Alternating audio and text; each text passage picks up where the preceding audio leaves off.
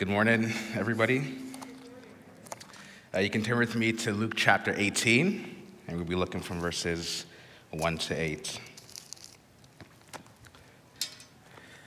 So before COVID, I was more of a texter. If you want to make me anxious, you call my phone.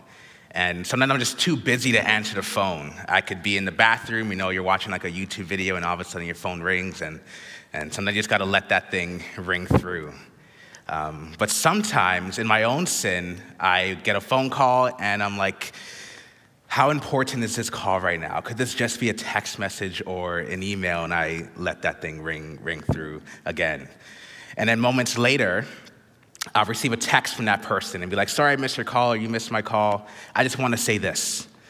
And then I'm like, okay, so that just goes to show like half the time the emails, the phone calls, the meetings could have just been an email or a text message instead of a phone call. But now in COVID, I become more of a caller, and that may be to my own selfishness.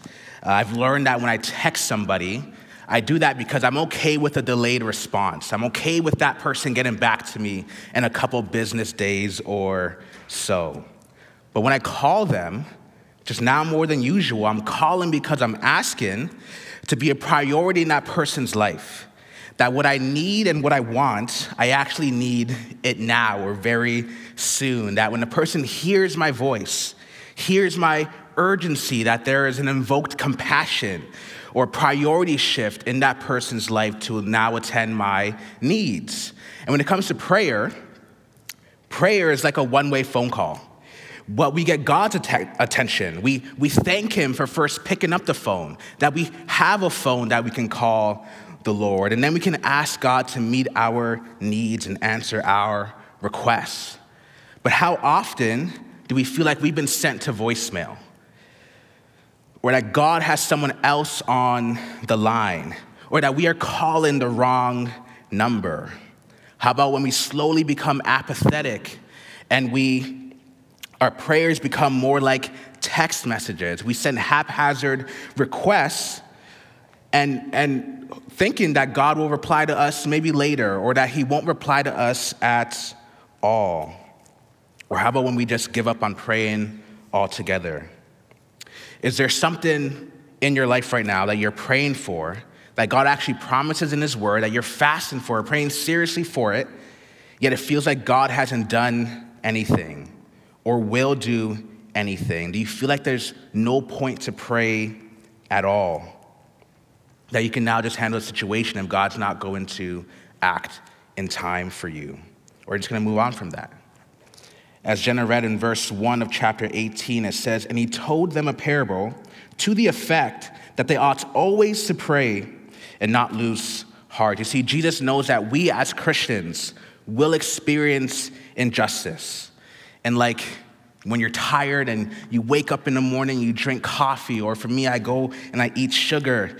I want energy to now go and work. God gives us this word or this passage that when we study it and believe it, that we have the motivation, the desire, the faith, the confidence, the boldness to keep on praying and not lose heart, to not be discouraged. Jesus gives us this parable or story of a woman who doesn't give up and a judge who does, to simply teach us how important it is for us to keep on praying, understanding and believing in the character of the one who hears and answers them, that we can pray from a place of expectancy, of faith, confident that God will hear us and do right to us by all our prayers. And there's one thing I want you to all understand from this message today, is that because God is going to make all things right, believers ought to keep on praying. You and I can keep on praying because God is going to make all things right. So I'm going to share with you 2 reasons why believers should keep on praying and not give up on doing so. I'm going to pray for God's help, and then we're going to get into our first points. So Heavenly Father, Lord, thank you so much for your word. I thank you, God, that you speak, you have spoken, and you continue to speak through your word. And I pray that you just work through me, Lord, as I share what you have laid upon my heart in this passage. And I pray that it be an encouragement to each and every one of us in this room, that we pray And I pray, God, that you do a great work in everyone who is listening here in this room and for those who are listening online as well. I pray this all in your name. Amen. So our first point of this morning, the first reason why believers are to keep on praying is because our world is broken. Believers pray because our world is broken. Again, I'll read verse 1. It says, "And he told them a parable to the effect that they ought always to pray and not lose hearts." I just love how Scripture preemptively knows how to deal with us. God is letting us know that we as believers are the one who actually need adjusting. That prayer is not something that is redundant in the eyes of God, but can be viewed that way to us. How often do I or you pray nonchalantly or don't take prayers seriously? We say we're going to pray for people, but then we don't. Whether it's because we don't think God is going to be answering that or that our prayers are not effective. This passage is meant to set us straight. Jesus uses a parable, which is a simple story that illustrates and personifies character in order to teach us an important and valuable spiritual lesson. And so we're going to get introduced to our first character in verse 2. It says, "He said, in a certain city there was a judge who neither feared God nor respected man." These are the scariest people that you want to be around. And even worse, to be underneath their leadership and authority. To not fear God is to basically not respect or agree with who God is to us and how we are to respond and relate to him. God is our creator. He's made us. He's given us rules and boundaries and statutes for us to follow. To go against that is to not fear or respect or revere God as we should and ignore those consequences that come from that, which then bleeds to how we respect human beings. This judge, he doesn't see other human beings as equal in value and of worth. Everyone else is less than. This guy isn't picking up anybody's phone calls, whether he's in the bathroom or not. And look at God's standards when it comes to judges, as it says in 2 Chronicles chapter 19, verse 6 to 7. It says, "Consider what you do, for you judge not for man, but for the Lord. He is with you in giving judgment. Now then, let the fear of the Lord be upon you. Be careful what you do, for there is no injustice with the Lord our God, or partiality in taking bribes." This man and judge is supposed to represent God and reflect his character and how he judges and advocates for his fellow people, but he could care less. Jesus teaches us in his word that we are to love God with all our heart, mind, soul, and strength, and love our neighbor. This guy does the opposite. He doesn't fear or respect or care for God and does not respect man. These are the same people that in Psalm 73, Asaph, and he's looking at the world and he's so confused and discouraged as to why people like this are prospering. Why are some of the worst people imaginable serving in the best places where change and good can come and happen in our world? That's the judge. And now we're going to look at the other two characters in verse 3. It says, "And there was a widow who in that city kept coming to him and saying, 'Give me justice against my adversary.'" It's easy to miss that there's three characters in this parable. There are a couple of bad guys here. Commentators say that this widow would have lost her husband and is now owed a financial payment from the ex-husband's family to be well off, that she can begin to take care of herself and her family if she has children. Or like Naomi and Ruth, if you read the book of Ruth, she could live with her ex-husband's family until another brother or heir can marry her, or that she can just live with the family until they're able to pay that price for her. But because it says here that it's an adversary, it means that this person or family is not doing what the law requires, which is why she is going to the judge in the first place.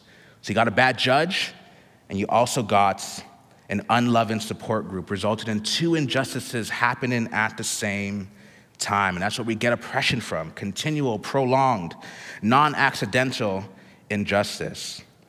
You see, injustice and oppression is often multi-layered. There's this African proverb that just simply says that when a rock is thrown into a crowd, only the person that gets hit says, ouch. There are complexities, and we need to be patient when we hear others out when they are sharing with us the injustices that they are experiencing. As I was reading and studying this passage, I was getting upset and welling up with anger. Like, what would I do if I was in this person's shoes? And the fact that she goes by herself to the judge shows that she has no supports. Usually a man goes on behalf of the family, but she goes alone. We don't know if she has any kids, how long this has been going on for, but we can only imagine. Our world is messed up. And there's situations like this where we can feel powerless and victimized, that we begin to question the existence and the goodness of God, even in situations where we haven't done wrong. And if you're here today, if you're online and you're questioning the existence of God and you have questions for God in light of the world that we're living in, I get it. And there's this quote by C.S. Lewis that really helps me think through these things. It says, "My argument against God was that the universe seemed so cruel and unjust. But how had I got this idea of just and unjust? A man does not call a line crooked unless he has some idea of a straight line." This goes back to the fear of God. You and I are moral creatures who have been created with purpose and intent by God. When we act outside of God's rules and boundaries and standards, we end up hurting ourselves and other people as well. And it's not wrong for us to point out when we see or hear injustice or when things have gone wrong in our lives. It's only natural that we would want to go and make things right, especially when they happen to us. What would you do if you were in the widow's shoes? I would throw hands on this adversary if I was her. And if I was denied once by the judge, I would have just given up then and there. Like, I would view it as if that was God's will. Like, that is what God would have wanted in this situation.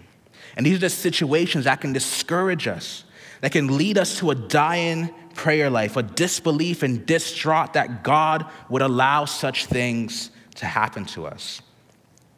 And here's some things that come to mind as to reasons why we can give up and lose heart on prayer. First one is that we can think that we're alone, that we're all by ourselves. It feels like no one is there or cares, or others don't understand our pain to the level that we understand it and experience it on, or they're not in our shoes. Other people are injustice free, and I'm going through this special injustice. We can refuse to be a part of the answer. Sometimes the best solutions that have been given to me come during prayer. But almost 9 times out of 10, or almost 10 times out of 10, they always involve me to do something. And I don't want to do more work or experience any more potential pain or injustice. We can assume only one solution.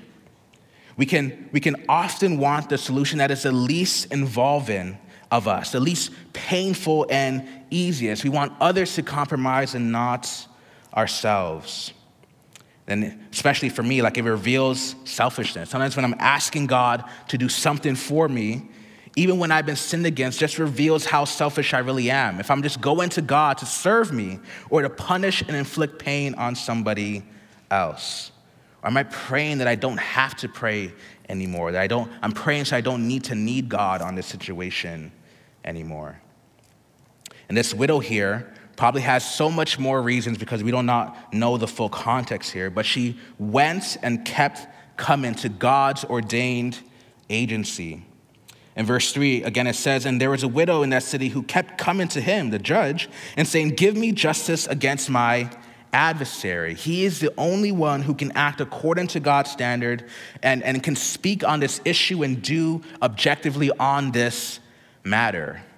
You see, in the same way that God has given standards to this judge, God has given his own standard to himself. When you scour the Psalms and read the songs and the cries and the laments of the saints, they are always saying, "Lord, covenant keeper, Yahweh, hear me according to your mercy, by your steadfast love, for your name's sake." This widow can't book a hearing and serve her adversary as we can now. She, at the crack of dawn, needs to wake up, run down to the square and scream all day and shout for the judge to hear her case. She would have to be the loudest person in the midst of everyone who wants a judge hearing. And the other thing is that this widow is asking this judge to act outside of his character. This guy, he doesn't fear God. He doesn't respect man. She's asking him to become something else. When you and I pray, when we go to God and bring these things to God, we aren't asking God to be someone else. We're not asking God to now be loving, to now be merciful. We're asking God business as usual. Continue doing what you have promised to be. Continue being who you've promised to be. Prayer helps us remember that God himself hasn't changed, that he is still loving and still merciful to even allow the injustice, and we can call him to now do something about it. The other thing when it comes to continual prayer for our own benefit is that the widow has a lot on her plate. And actually going to the judge, though as stressful as it is to wake up in the morning at the crack of dawn, run down to this courtyard and plead her case, she gets to go to bed each night, which may even be the street, knowing that she has done her part and leaving it at the feet of the judge repeatedly. Two passages for you. Philippians chapter 4, verses 6 to 7 teaches us this. Do not be anxious about anything, but in everything by prayer and supplication with thanksgiving, let your requests be made known to God. And the peace of God, which surpasses all understanding, will guard your hearts and your minds in Christ Jesus. And then in 1 Peter chapter 5, it says, humble yourselves, therefore, under the mighty hand of God, so at the proper time he may exalt you, casting all your anxieties on him, because he cares for you. Prayer is God's way of, prayer is a painkiller. God has given us this for our own benefit. We aren't designed to carry all our anxieties, the fear of not being in control. God has given us a means of how we can cast our anxieties, to give our anxieties to the one who cares the most. I do want to still say that some of us can reach levels of anxiety that can hinder or cripple our cognitive functioning. So we can be thankful for the methods and the medicine that can help us guide us and bring us back to a place of balance so that we can pray. But the necessity and the benefits of prayer should never be negated. This is God's gift to us.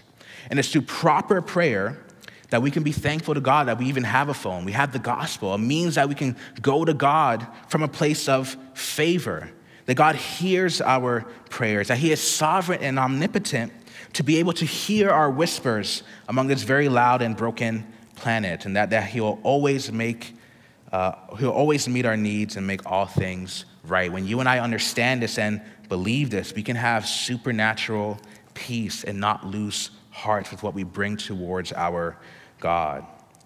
You and I can keep on praying because God's going to make things right. So our first point was that we pray because our world is broken, and our second point is that we pray because our God can fix it. We pray because our God can fix it. So look at me now in verses 4 and 5.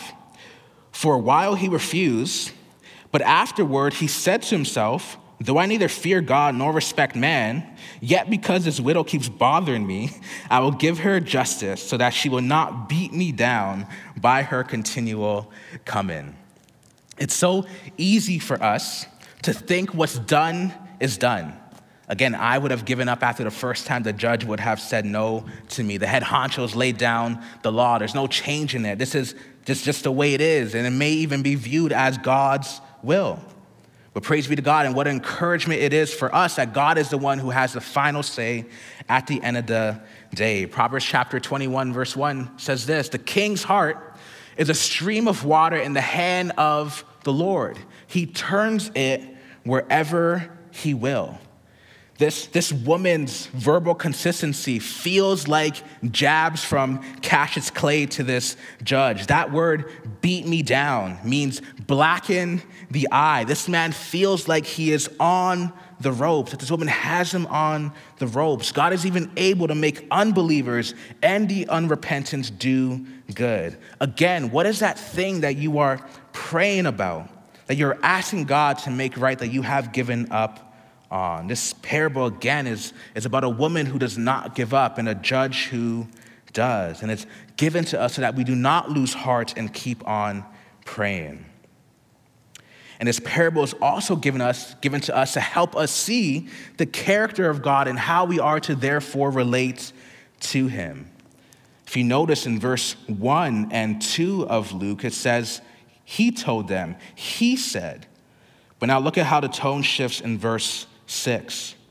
It says, and the Lord said, hear what the unrighteous judge says, and will not God give justice to his elect who cry to him day and night? Will he delay long over them?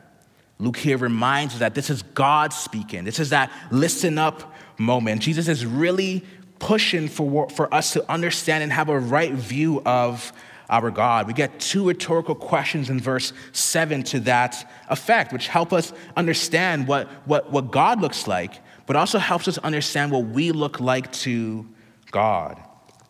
Jesus here calls those who pray the elect. And when you read passages like Ephesians chapter 1 and Romans 8 and many other passages in Scripture, we see that there's a people of God that he has chosen before time, a people of God who receive God's parental and special love. These are the people who will trust and obey in Jesus. And yet, he allows them to cry day and night before he answers them. Why? C.S. Lewis, again, I like this guy a lot. He writes this book called The Magician's Nephew. And in this book, first book of his series of the Chronicles of Narnia, Aslan is a lion. He's this humble yet fierce and feared lion who's smart and strong and wise, and he represents God in this book. And Diggory is a boy who the main character in this book, who has caused a lot of problems in this magical world. But throughout his whole time in Narnia, he's looking for this cure for his cancerous mother. And now that he has his opportunity before Aslan sends him off on his last task, he comes before Aslan and has the boldness to ask or speak or pray for what he needs. And this is what Lewis writes. It says, but please, won't you, can't you give me something that will cure mother? Up till then, he had been looking at the lion's great feet and huge claws on them. Now in his despair, he looked up at its face. What he saw surprised him as much as anything in his whole life, for the tawny face was bent down near his own, and wonder of wonders, great shining tears stood in the lion's eyes. They were such big, bright tears compared with Diggory's own that for a moment, he felt as if the lion must really be sorrier about his mother than he was himself. My son, said Aslan, I know. Grief is great. What Lewis is trying to illustrate is that God doesn't have a cold and callous heart when we come to him in prayer, and neither does he close his eyes when we go to him or when he sees us experience injustice or hardship. God is love, and he loves his children. He loves his elect. Again, in verse 7, it says, and will not God give justice to his elect who cry to him day and night? Will he delay long over them? And then in verse 8 it says, I tell you, he will give justice to them speedily. Psalm chapter 56 says this, you have kept count of my tossings in bed. You put my tears in your bottle. Are they not in your book? See, I don't have kids. Pray for me. But I'm told that at times the parents, they let their children cry in the night to teach them independence. A good and loving parent doesn't scoff or grumble when they see their children go through pain or injustice. They don't delight to see that. Not just in infancy, but as they grow up, they're almost pained to see their children go through more pain. They will do anything in their power to not let them suffer. But there is in fact, a greater good when that kind of pain is allowed in the child's life. There is good that can come from what can be learned there. And it may, in our sin, feel cruel when we are going through that. But there's a purpose and benefit to when God delays in bringing justice, even when we come to him in tears day and night, asking God to do so. Again, why would God do that? And I think it's because God desires to answer these prayers holistically for the good of his people, for justice, all to follow his will. You see, in this passage, it's within a larger passage in chapter 17 where Jesus is asked, when is his kingdom coming? Jesus, in speaking of his second coming, gives us this parable. Jesus wants us to keep praying because he will make all things right, but in the process is broadening our prayers to the wider scope of his good and perfect will. In this story, a delayed vindication, a delayed vengeance or justice for the widow reveals, it strengthens, it tests and confirms the widow's faith in justice and her need for it. This judge himself learns what anxiety feels like. He learns what it's like to be fallible and weak and thus moves to right action that can benefit people in the future as well, even his own sake. And this adversary or the opponent learns that though elusive in the moment, no one can truly escape justice. In our story, 2 Peter chapter 3 says this, but do not overlook this one fact, beloved, that with the Lord, one day is as 1,000 years, and 1,000 years as one day. The Lord is not slow to fulfill his promise, as some count slowness, but is patient toward you, not wishing that any should perish, but that all should reach repentance. See, the way that God is going to fix our world, answer our prayers, and bring justice in this world is by removing all evil. And you and I would be on that list too. Our world is broken because our first parents, Adam and Eve, were the first humans made in God's image and likeness. They chose not to fear him.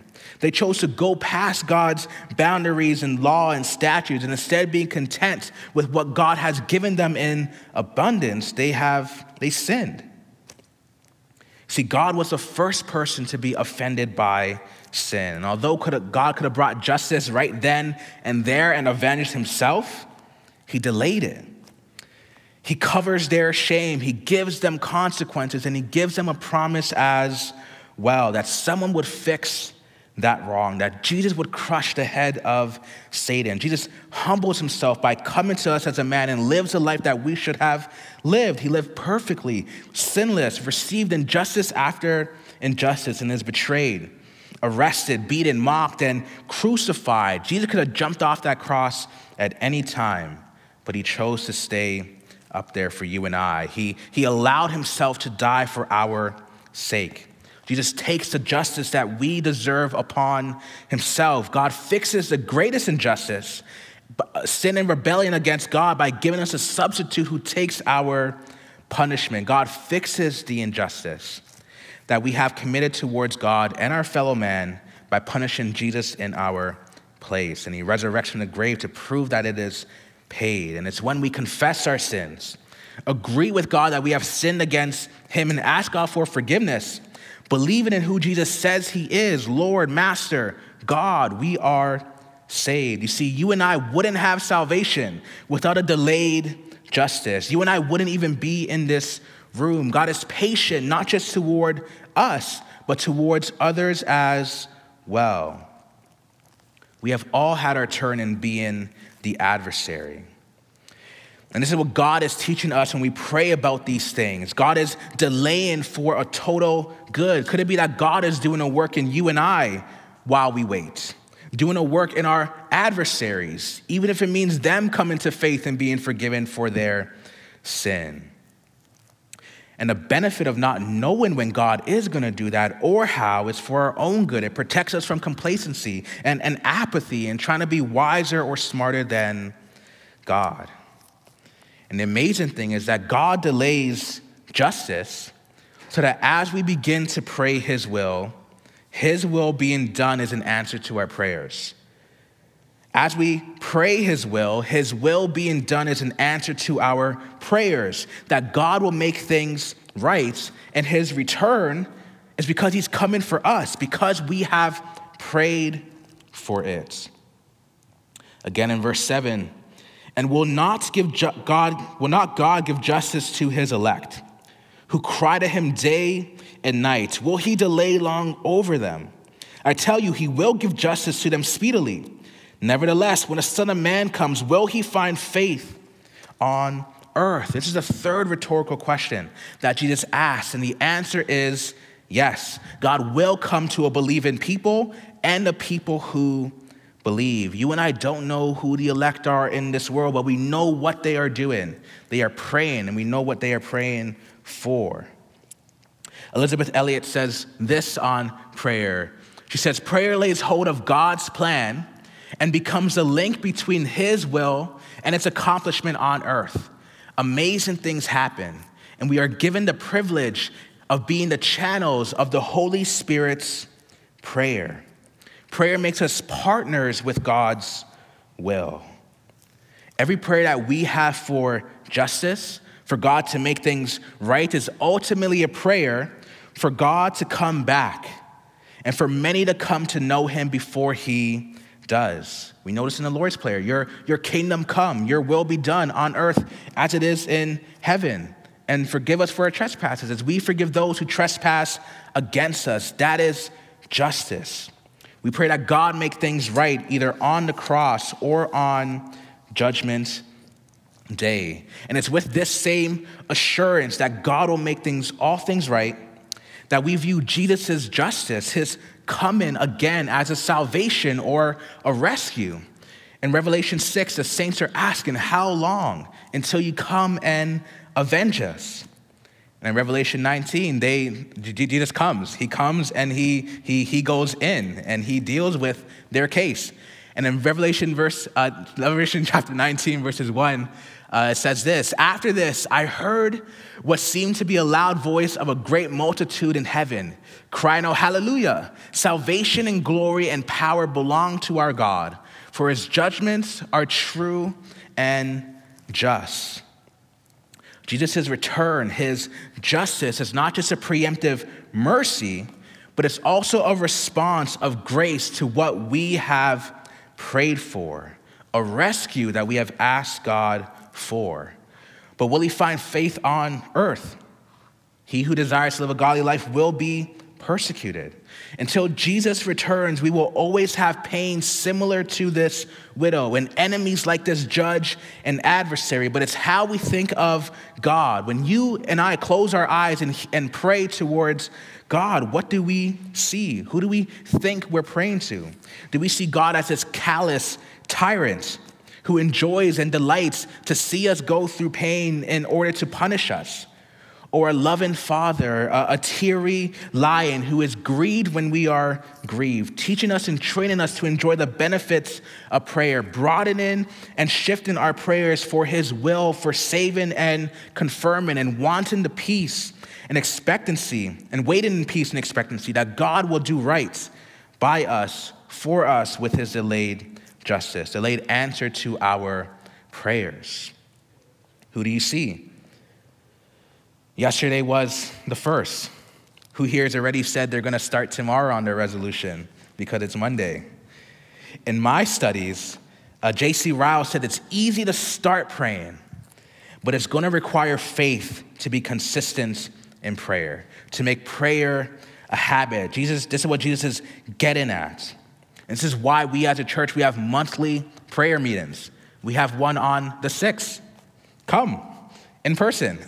That God's elect, His church, can gather and hear each other's prayers, rejoice in what gets answered, and have peace and expectancy of what we are waiting for. Jesus is speaking to the collective. He says, nevertheless, when the Son of Man comes, will He find faith on earth?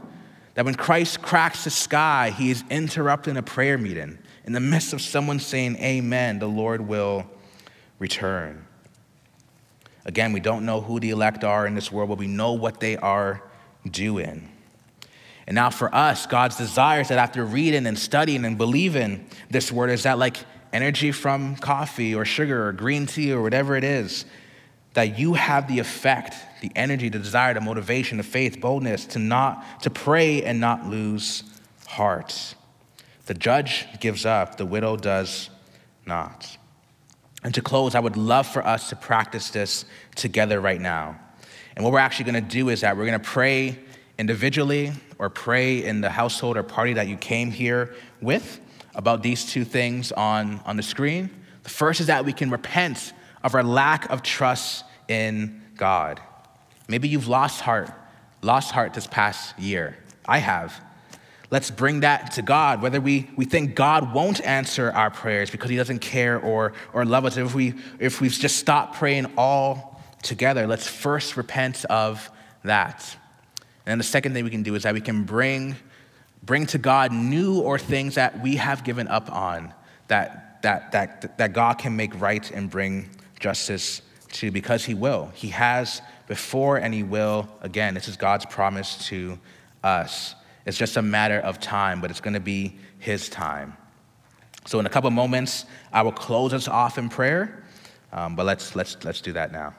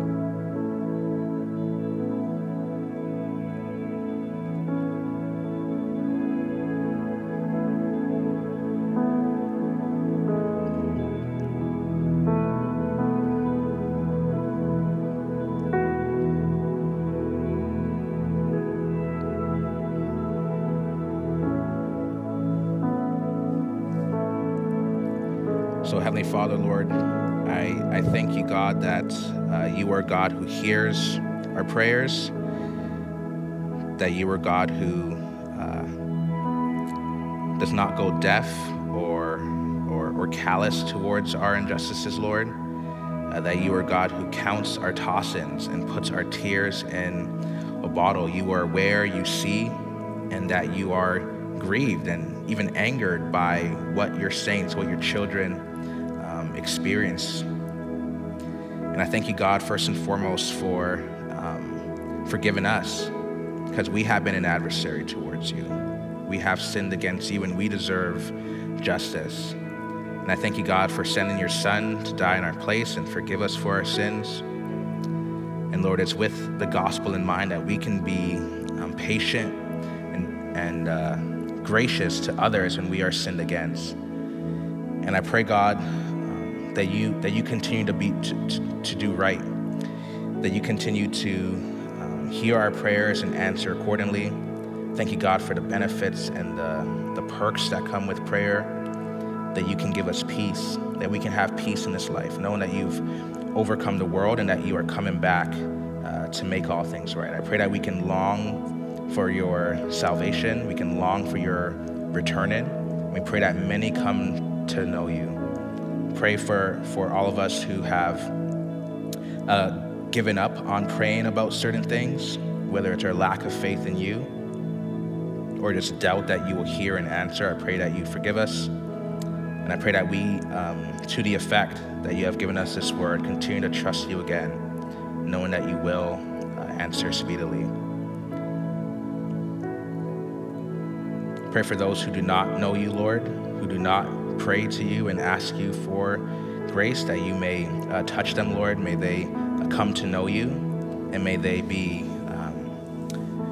may you bring a justice that was given to us on the cross and forgive them for their sins. I pray there's anyone here or online who is willing to trust you, to put their faith in you and be forgiven of their sins, Lord. May you please do that work in them. I pray all these things in your name.